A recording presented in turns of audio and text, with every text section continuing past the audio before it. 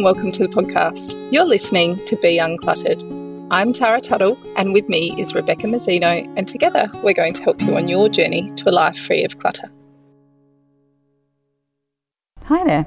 Today's episode is the first part of a two-part interview conducted by Tara with Jacinta, someone whose story has a lot of relevance to our recent topic of toxic relationships, as well as our overall theme of the value of stuff. We think that it could be valuable for listeners as there is a lot we can all relate to, even if we haven't had the same journey that Jacinta has had. But first, I'd like to put up a small warning here for listeners because this episode and the one after it discusses an abusive relationship. The abuse is psychological and emotional and does involve children. You can stop listening now to avoid hearing this content if you need to. So I'll leave you now with Tara and Jacinta to tell you her story. So, Jacinta, thank you so much for joining us on the podcast today. Thank you for having me. And you've got a really interesting story to share, which I think lots of our listeners can get some good value out of. And let's just start way back at the start, at the very beginning. And can you tell me a little bit about your childhood and growing up and what your view of stuff and consumerism and life was like back then when you were younger? Sure. I grew up in a house where money was not really spoken about. I was never aware of my parents' financial position. We never went without, but I never felt like we were wealthy either. We never had really fancy things, never had a brand new car. We had a really simple house. And really the kind of environment that I was in was one where we lived in the house. And there was stuff and things around, and really it tended to be sort of on the messy side of things.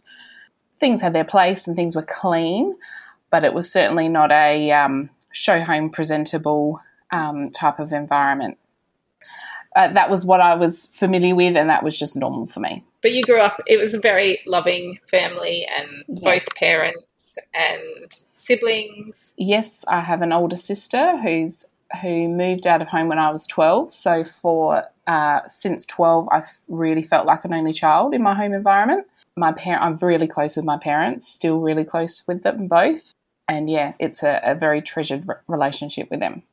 So pretty almost textbook type childhood, really, Yes. wouldn't you say? Yeah. Nothing too extreme either end. Mm-hmm. And I guess, so I have known you now for about 20 years, I guess, Yeah. and met you a little way down your journey, late teens, I think we were probably when we first met. Yep. So lead us into what has happened in your life in recent years or in the last 10 years or 15 years that has changed the way that not only that you behave and function, but also we'll get to later that what has happened in your life that changed the way that you look at possessions and stuff? Okay, so I met the man I ended up having children with when I was 21, and he came from a very different environment, a very tidy, squeaky clean, everything's sorted, organised, like really super organised, immaculate gardens kind of home. So that was his natural environment, and I was swiftly retrained. And I really took that on board and saw that as a good thing because there is merit to having things tidy and knowing where things are and things have their place.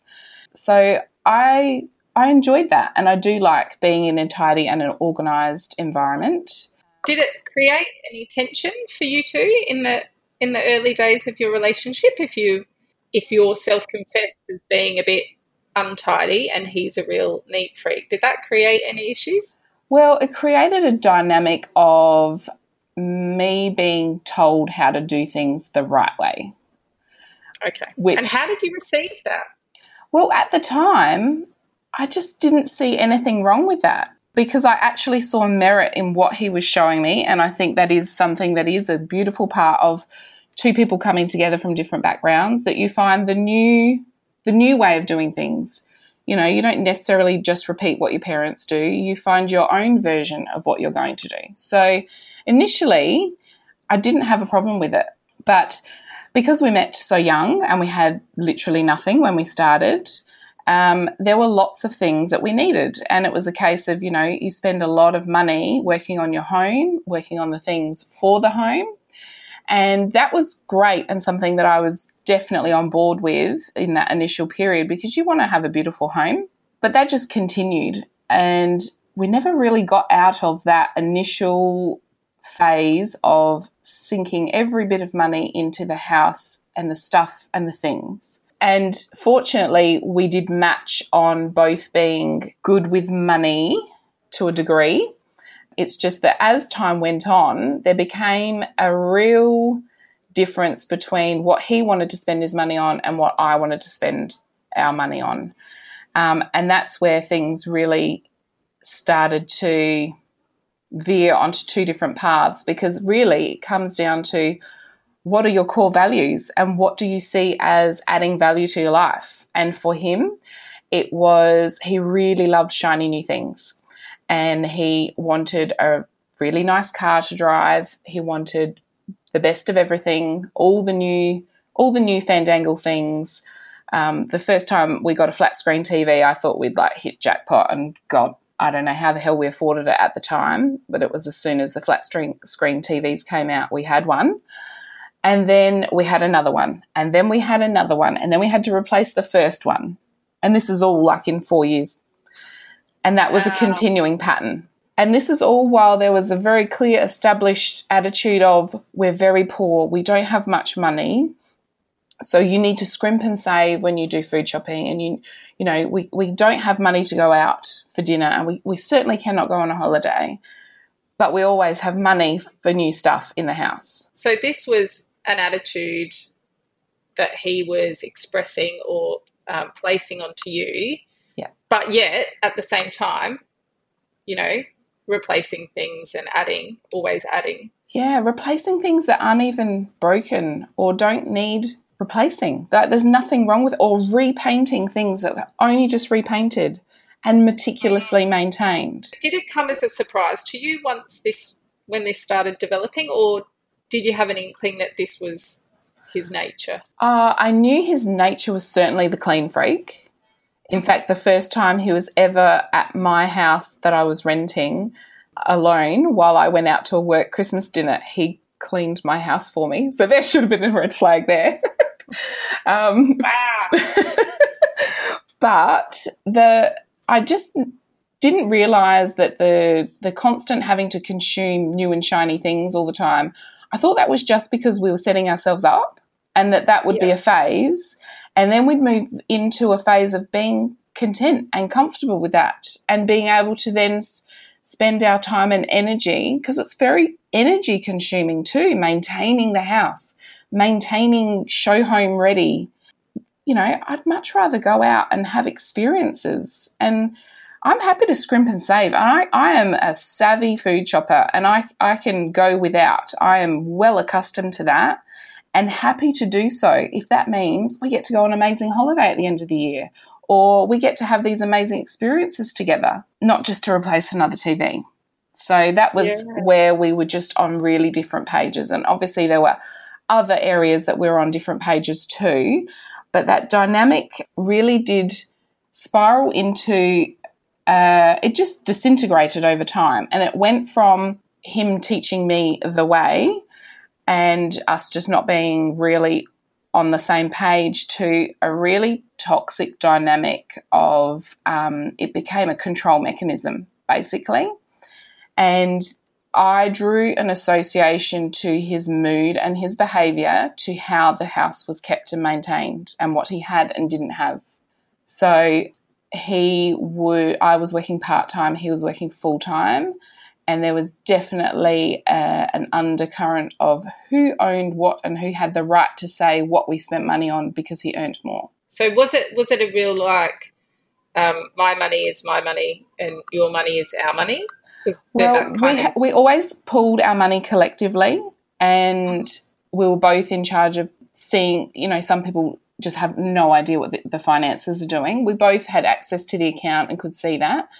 But I was instructed to spend like a poor person.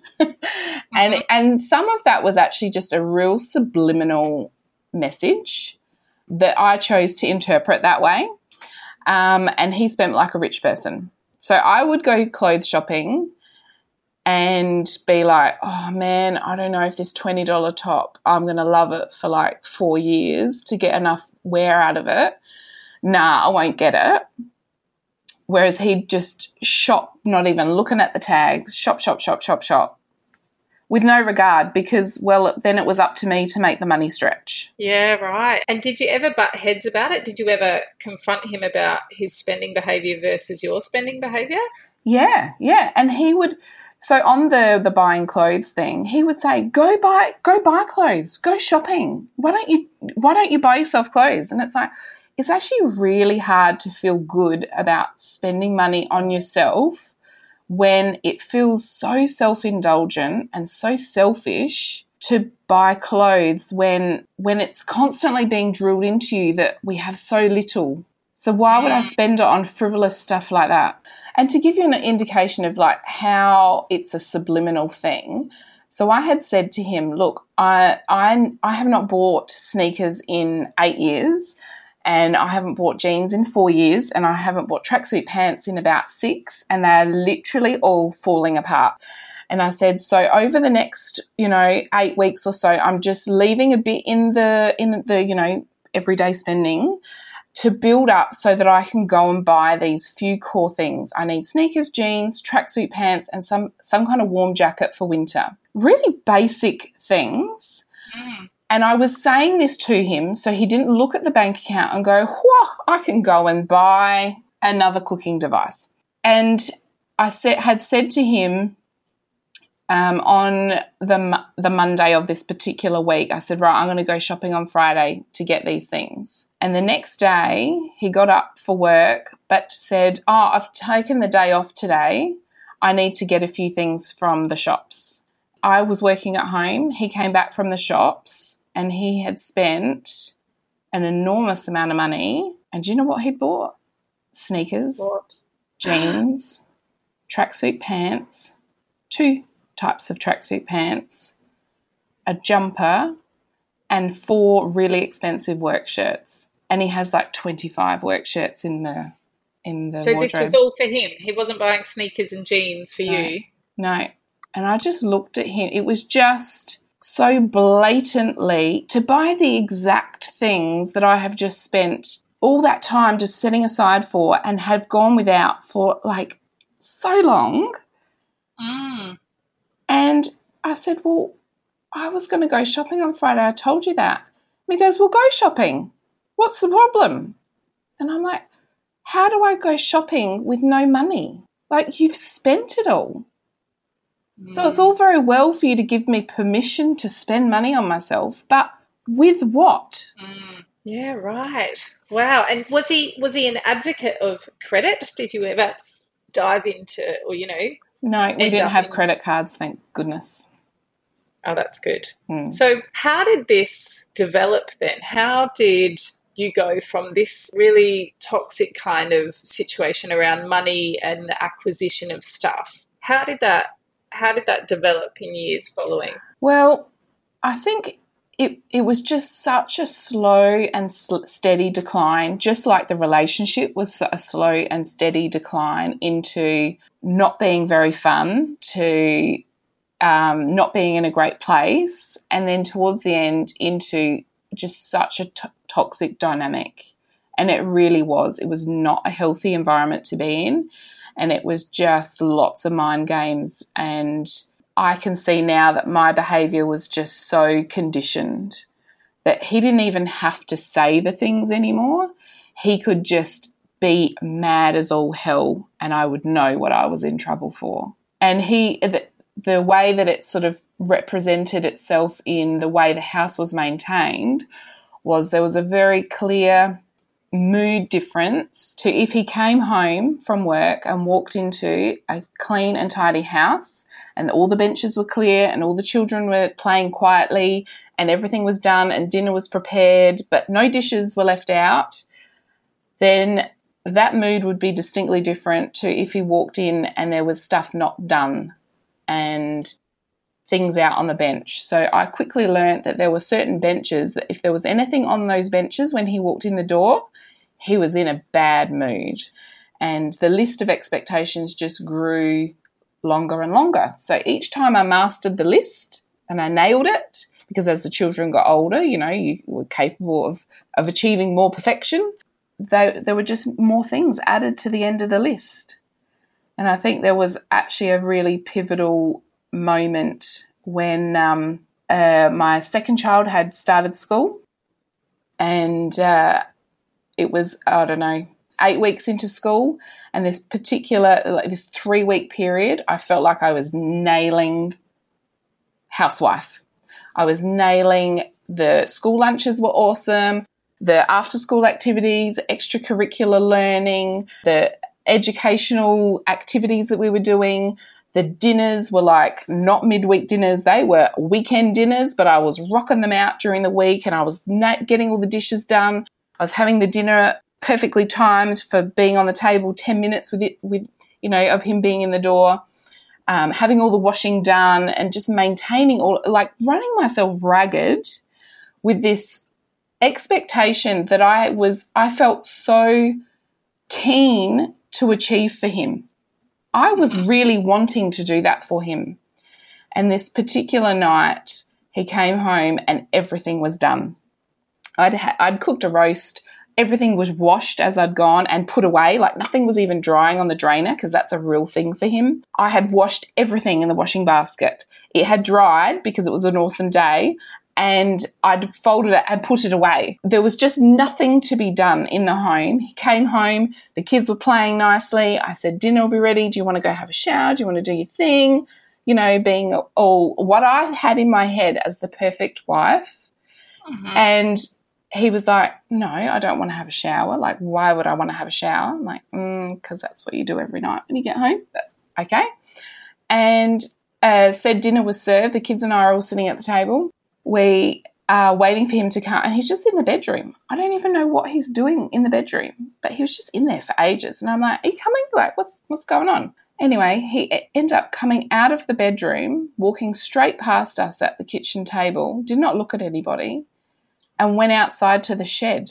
And the kids are like, what is Dad doing? Like, what? It was just such odd behaviour. Mm-hmm. And I poked my head around the corner to see outside, and he's sweeping the backyard. And I'm like, what is he doing? So I poked my head out there and I said, oh, did you hear me before? Like, dinner's on the table. We're all waiting for you. And he goes, I am sweeping up out here. I am doing this for you so that the kids don't bring all these leaves inside, so that you don't have to clean the floor. Geez, the things I have to do around here. Wow. And I was just like, right. See, I nailed the list. And there's one more thing. Mm-hmm. And if you can't see that your children are sitting at the table waiting to have dinner with you and talk to you as being more important than sweeping the 7 leaves that are outside, I'm sorry, we are just not on the same page here.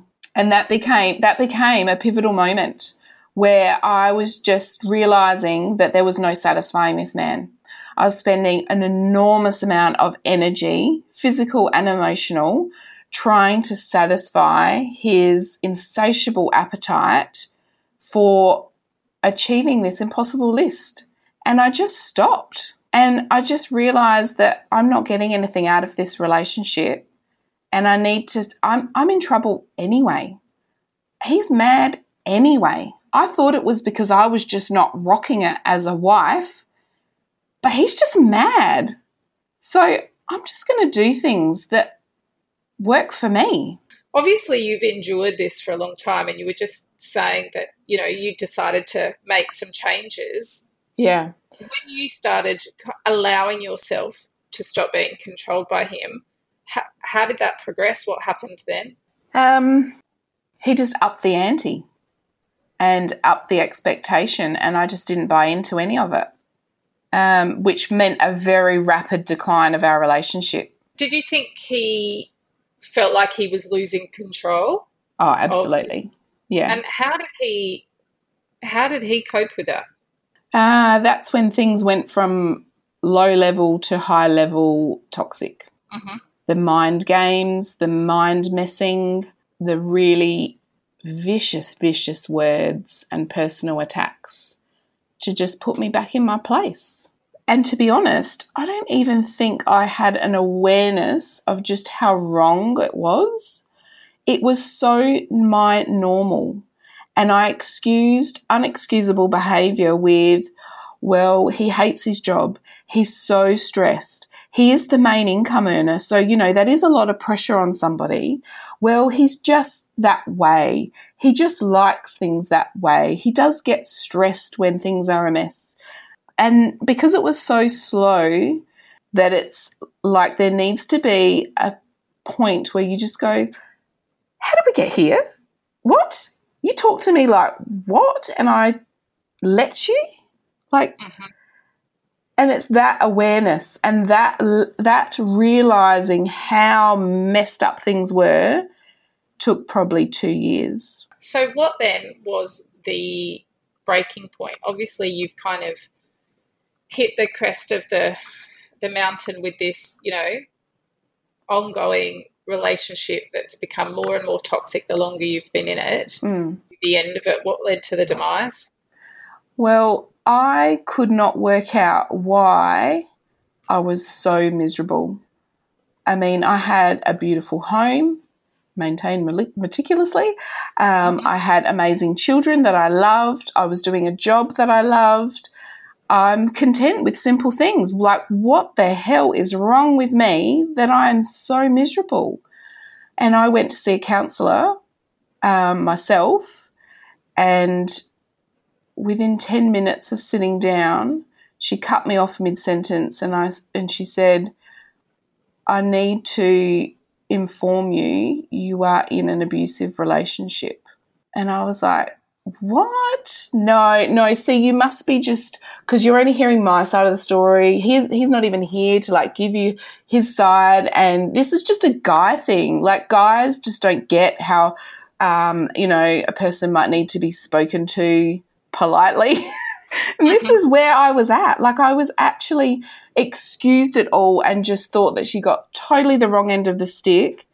But there was also a massive amount of denial because I didn't want that to be my reality. I was not ready to deal with what that meant because there was no way I was going to be with someone who was abusive. And if I wasn't going to be with him, that meant my children were going to be the children of a divorce. And I was not ready to deal with that. Mm-hmm. This was not what your life was supposed to look like. Exactly. How did you process it? I'm sure it wasn't, you didn't go home from that appointment and pack your bags and walk out the door. So no. What then happened?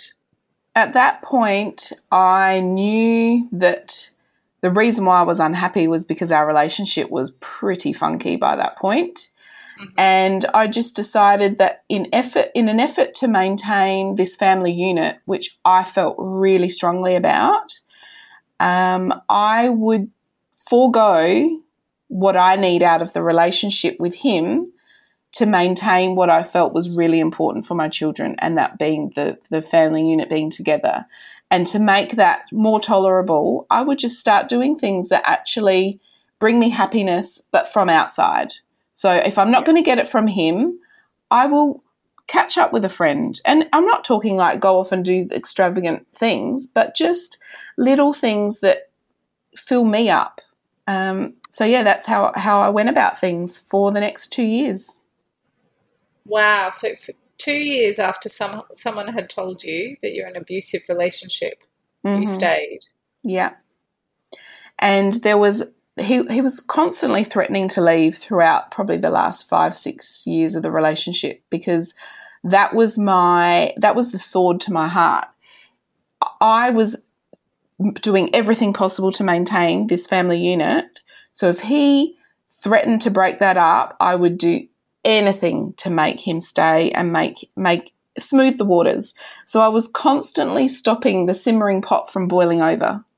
And that means you do preventative behaviours and you cut in and you. So I was brilliant at maintaining his mood by doing things that just really I shouldn't have been doing. And so what was crunch point then?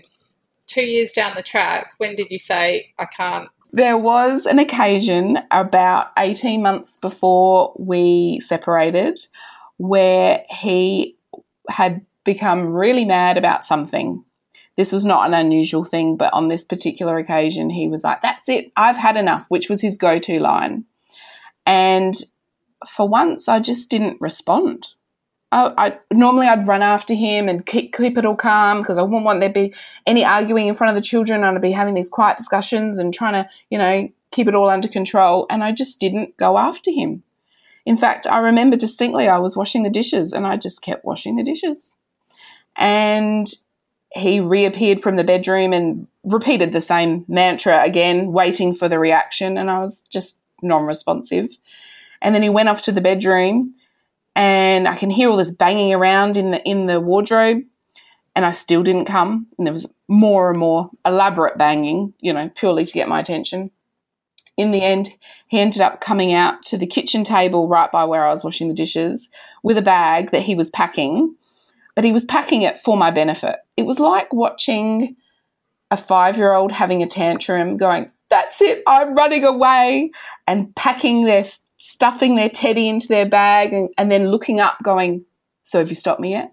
Are you coming to get me yet? Go on. And he just kept pausing. Like he'd throw stuff in the bag and then pause for a reaction. And I don't know what happened to me that day. I just didn't care anymore. And I actually remember standing there thinking, if you don't want to be here, go. So I didn't stop him. And then he was so mad that I didn't stop him. And then I'm thinking, is he actually leaving? Like, is he actually doing this? And then he went and grabbed his work tops on hangers and he carried his bag, and his work tops went through the kids playing in the family room, didn't say goodbye to them, and stormed out and got in the car. And I just stopped washing the dishes going, oh my God, is he actually going? And then the roller door popped and he left. And I was like, oh my God, he's left. And of course I wanted to burst into tears, but the kids are right there. And I just went into mum management mode. I was like, right, I've got to prepare dinner. I've got to get the kids in bed. And I think I'm going to have to start working full time now. How am I going to manage this? What furniture is he going to want? I was already splitting furniture in my head. Did you feel grief or loss, or did you feel a sense of relief at that point? Which way was your head going? I was just in manage mode. So you didn't let yourself emotionally go ahead one way or the other. You just So we had dinner at the table, and Dad had gone to a friend's house that night. That's just what I said. I didn't make anything more elaborate than that. And I bathed the kids, even though I'm wanting to burst into tears, but I just bathed the kids and popped them into bed. And then I got into bed and I was like, oh my God, he's actually left. And there was a sense of relief, really. Mm-hmm. And then he messaged me to say, I can't believe you've done this, and now I have to spend all this money staying in a hotel, and I'm withdrawing all this money out of the bank account because I have to pay for things and da-da-da-da. And I was like, okay, which was, of course, not the response that he anticipated. Mm-hmm. And then I had a message that was, I'm sitting by the beach contemplating life and, I don't know, something or other. And I was like, non-responsive. And then I was lying there in bed, and it was only about 10:30, and I heard the roller door pop. And I'm like, is he home? And he came in, he chucked his bag in the wardrobe and got into bed like nothing had happened. And the next morning he woke up and it was like the events had not taken place. The money was not in the bank account, mind you, but clearly he was not staying at a hotel. And that night when he got home from work, he was looking at real estate. and wanting to buy a bigger house. As if nothing had happened and Yeah. we're back to normal family life, and what's our next acquisition going to be? Yeah. Wow. So then how did you come to the point of being apart from him? I had been asking him to see a marriage counsellor for literally 5 years, and eventually it got to the point where I said, look, this is so dysfunctional. If you won't see a marriage counsellor, I'm out. And that was when he finally agreed to see a marriage counsellor. So we went to see one together who was a male, and I really wanted it to be a male because with that previous counsellor it was a woman, and I didn't want him to feel ganged up on, or that it was just chicks don't get it or something, I don't know. And we met with him, and within about 20 minutes he had listened to us talk a little bit, and he basically summarised what I couldn't find the words for. And it was just so overwhelming and refreshing to have a man validate and understand what I was saying, because I had been saying it to him and it was like I was talking another language to my husband. But when I said it to the counsellor, he understood. And I just burst into tears. It was such an overwhelming thing to be listened to. And we went to see that counsellor over the course of about 4 months. And my husband at the time, was on his best behaviour during that time. And he was like the person I met. He was on fire with being awesome and amazing and all the things that I had fallen in love with. But I knew that there's a cycle to this behaviour. It becomes a very predictable thing. It's great for so long, but it's too great. It's like not maintainable. And then there's the rapid demise, and then it gets horrendous, and then you start again. Mm-hmm. And I had said there were things that I was needing to communicate in our sessions that I was petrified of saying. And I was petrified because I thought if I say it, I might screw up an amazing relationship because I've got it all wrong, or because of where I'm at, or because I'm in a bad place. And once I've said it, I can't unsay it. So I had said to him at the time, I said, look, I need to go and see the counsellor myself. I've got some things I need to just process and get my thoughts out, and I need to do that with him without you there. And because of with the code with marriage counselling, you can't see a couple and then see them individually unless both agree. So that was, and he said that was fine, so that was good. And I went along for my one-on-one, and within 10 minutes, he cut me off mid-sentence. It was like a repeat of that other counsellor. He said, I have to inform you, you are in an abusive relationship. And I was like, could this be a repeat of history any closer? Like the timing into sitting with him, the way he cut me off mid-sentence, the words he used, and I just was like, oh, my God, are you going to be that friend that, you know, when you have a friend who will not listen, don't go back to that guy, they're no good for you, stop doing drugs, or whatever the message is that you're trying to say with love to a loved one, and they just can't hear it. Am I going to be that person? And I was ready to hear it. It was like I had set enough roots down to actually be able to stand up on my own now. And I got home from that session, and everywhere I looked in the house, it was just stories attached to everything that were toxic, dysfunctional, and just so wrong. And it was like I was seeing how toxic they were for the first time. That's phenomenal that you can walk back into your life with a different lens or a different filter after hearing something like that, and see something clearly that, like you said, the simmering pot for 15 years had been leading up to this point. Yeah. And now, for the very first time, It's like you're seeing it all fresh, seeing it all new. Yeah. And there was no way I was sticking around. So how soon after that did you go? There was probably about 8 weeks I slept on the couch. Kids would have had absolutely no idea that was going on. We continued with marriage counselling, and I had said, well, not marriage counselling, but counselling to address how we separate. So I'm assuming then you'd said to your then husband, I'm done, I'm out. Yeah.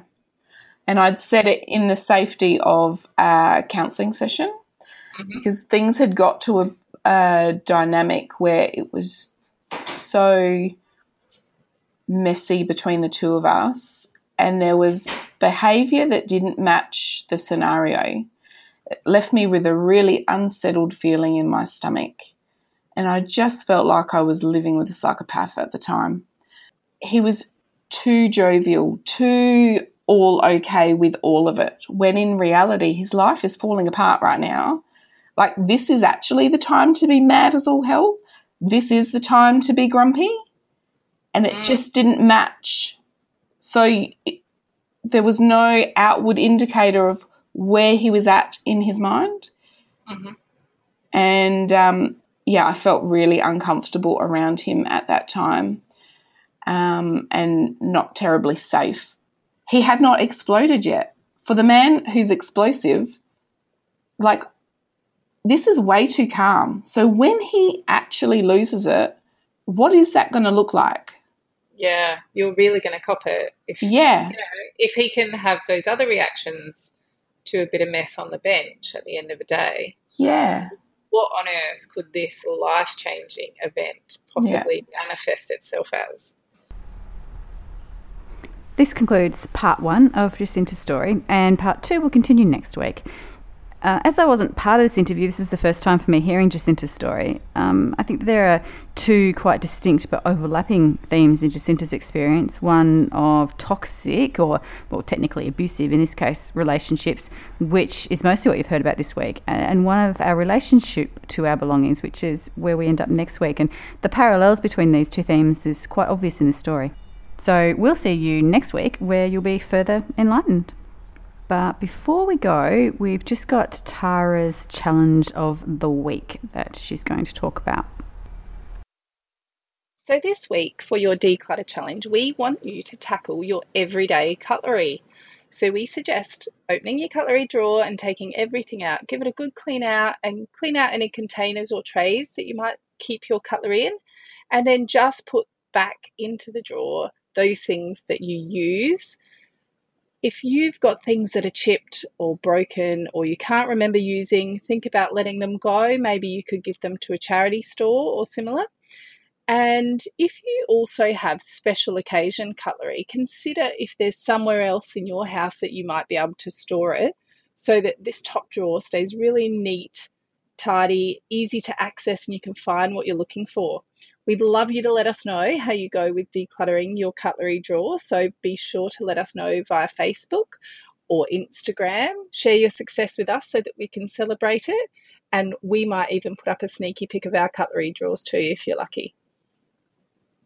Thanks for joining us. If you've enjoyed listening to this podcast, please consider subscribing or leave a review or rating. Please feel free to tell your friends about us if they too would like to be uncluttered. If you'd like to connect with us, you can find us at beuncluttered.com.au or via Facebook and Instagram, or on our personal pages at clearspace.net.au and basklifecoaching.com.